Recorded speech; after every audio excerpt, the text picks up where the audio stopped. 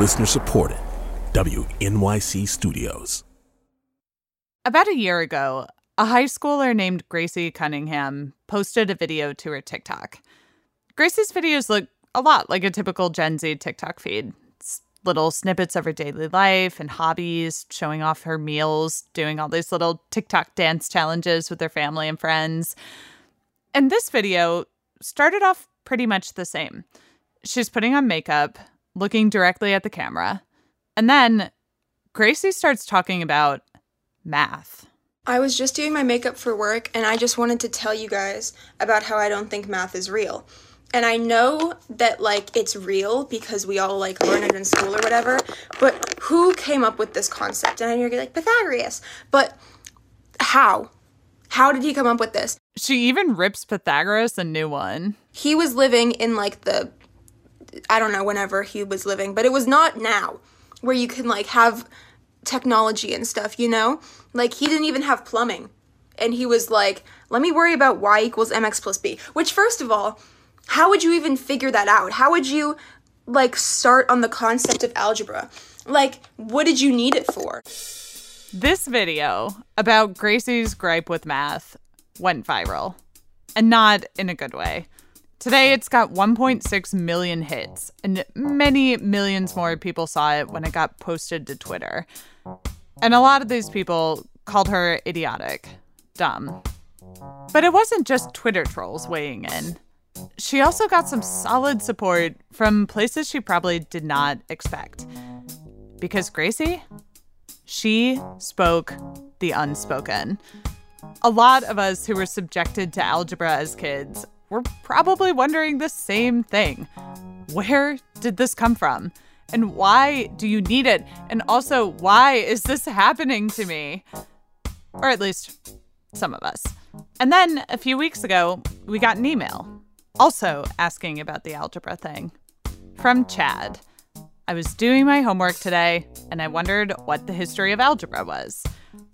So for Chad and Gracie, where algebra came from. And is it even real? From Science Friday, this is Science Diction. I'm Johanna Mayer. Today, we're talking about algebra.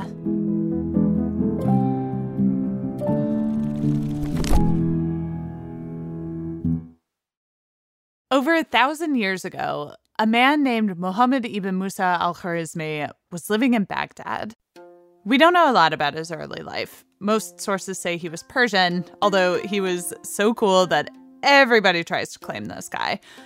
Because al-Khwarizmi was one of those super impressive ancient polymaths you hear about.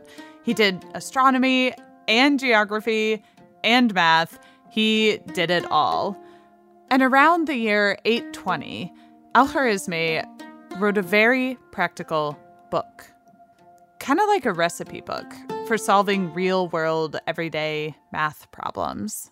So, for instance, if a woman dies and she has an estate, she has money and, valuables that she can leave, her husband, according to the law, gets a quarter of her estate, and the rest goes to her children. Stephen Strogatz is a professor of applied mathematics at Cornell. So 3/4 then go to the children, in which case, if there are sons and daughters, the sons get twice as much as the daughters. You can see how this would get complicated fast. Easier if you gave your daughters an equal inheritance, but I digress. So, it's starting to sound like a word problem. Except it's a real thing, because every time someone has an estate to pass on, you have to calculate how much does each person get. And the book had so much more. It had guides to calculating salaries, divvying up land, calculating volumes, just about any kind of math you might need in your day-to-day life. The book was called, and I do apologize in advance for butchering this pronunciation, but it's Kitab al-Jabar wal Muqabala, or the compendious book on calculation by completion and balancing. Did you catch that word, al-Jabar?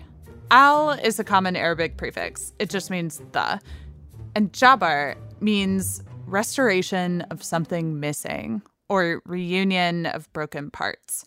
The word would eventually be used to talk about actual, literal bones. So if someone has a broken bone, you would go to an algebrista. The algebrista is the bone setter. Algebra comes from reunion of broken parts. Now, they could be broken bones, but they could also be broken parts of an equation. And that's actually the word's original meaning. That term, aljabar, probably first referred specifically to the method of solving quadratic equations.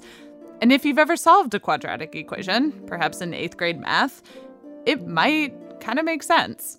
Like, maybe you start by moving all the x's onto one side of that equals sign, reuniting them. Maybe? That's my guess. Now, people have been doing what we'd call algebra and solving quadratic equations long before Al-Khwarizmi.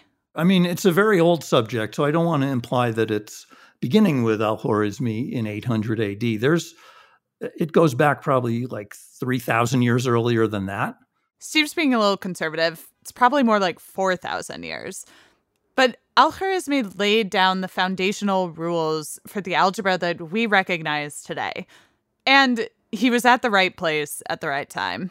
He's working in Baghdad, which was the great center of learning around 800 AD in the so-called House of Wisdom, which was at the time the top of the intellectual world, literally in the world. I mean, that was the hottest place to be if you were a scholar in 800 AD. So, it's like the hip intellectual hangout spot. You had to be there in Baghdad. Be there or be square. Good one, Steve. Hi, folks. I'd like to redo my TikTok about how math is not real, and I would like to be smart this time because I didn't know that was going to go viral. After her original TikTok, Gracie got a lot of heat. But a few days later, she posted another video. My first question is, how did people know what they were looking for when they started theorizing about formulas? Because I wouldn't know what to look for if I'm making up math. But there was something else Gracie was wondering about. It wasn't just math. It was the response she was getting. Like, yeah, people were mean on Twitter. That's to be expected. But after the waves of ridicule, some other voices started chiming in. Voices that Gracie was not expecting to hear from. Why did a physicist who's followed by Barack Obama retweet me? It kind of sounds like Gracie's crying here, but she's actually laughing. Why are the only people who are disagreeing with me the ones who are dumb, and the physicists and mathematicians are agreeing with me? It seemed to me her questions were wonderful. I mean, they were really philosophically and historically interesting, important questions. We love the question she was asking. Where does our subject come from? And the genuineness with which she was asking. I mean, it really seemed like sincere puzzlement on her part. Steve has lots of company on this take. PhD students, famous physicists, mathematicians. And I felt moved instantly to write a response. Eugenia Cheng. She's a mathematician and scientist in residence at the School of the Art Institute of Chicago. I was so drawn to the strength of her feeling, the honesty with which she wrote about her struggles with math and her frustrations with it. Eugenia wrote a 2-page response to Gracie's questions, published it online. To Gracie's first question, how did people know what they were looking for when they started theorizing about formulas? Eugenia says it's all about noticing patterns in the world, trying to understand them. And formulas are just a way to write down those patterns, except use numbers and symbols instead of words. And question 2. Once they did find these formulas, how did they know that they were right? Really good question. Eugenia says that, well, a lot of math is actually about figuring out what's right, using a system of logic. And then sometimes realizing a formula you think is right is only right sometimes.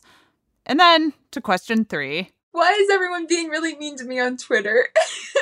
I could have told you the answer to this one, but Eugenia says people on Twitter like to do that, especially to young women. They build themselves up by tearing others down. But mathematicians, they like hard questions like Gracie's. And the reaction to Eugenia's letter? Oh gosh, it was very heartfelt. And I had so many people write to me and say that they were crying. And that it was men and women, actually, who people just said things like that. I'm sitting in my car in the parking lot crying because for the first time, I feel like someone has made me feel I wasn't stupid all along for wanting to ask those questions. With her TikTok video, Gracie accidentally waded into an old philosophical question in math, one that a lot of mathematicians think about all the time. Is math real? Is math discovered or invented? Are there pure mathematical truths out there that exist independently of humans and our thoughts and language in our brains? Or do we shape numbers and formulas to fit our worlds? And when you hear mathematicians talk about that question, it doesn't even sound like math at all. At least, not the math I learned in school.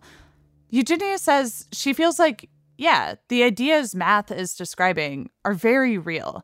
They are things that exist in the world. And I'm wandering through a landscape looking for them, and that I'm just a tiny little creature peering into this amazing jungle of wildlife and things that were there before me and will be there after me.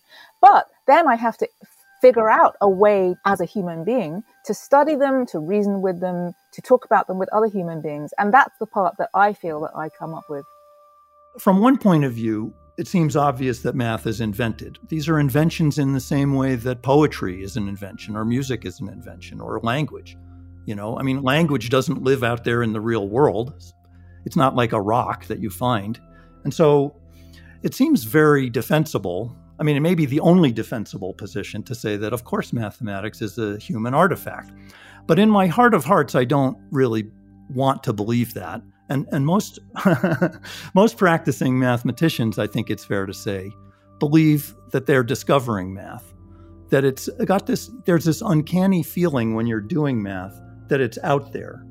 When I think back to my high school math classes, my mind just goes blank. Like I am staring at a white wall. And like, sure, you can tell me that y equals 5x plus 3, that represents a straight line, and I can memorize it. But I will also promptly forget it right after the test. But hearing the way that Steve and Eugenia talk about math, about the creativity and the discovery and the philosophy, it actually sounds sort of exciting. And it all comes down to the kinds of questions you're asking. Not just what is X, but questions like Gracie's. They're the whole point of mathematics. They're what drives mathematics. And I think that math has this reputation of being really useful for solving specific problems. And it's true, that is also useful. But what has driven the development of mathematics across centuries of human endeavor is posing these big questions of why, and things like, what is zero? How is a thing representing nothing? What does that mean? And that does lead to amazing developments like calculus, so that we can do things like have electricity. And somehow those applications, those very direct applications, are so much more visible and so much easier to quantify that we end up focusing on that instead of realizing that at the root before that, there was this quest for understanding that started it all off. Thank you to Chad, our listener who wrote in asking about where algebra came from. As always, if you have a question, leave us a voicemail.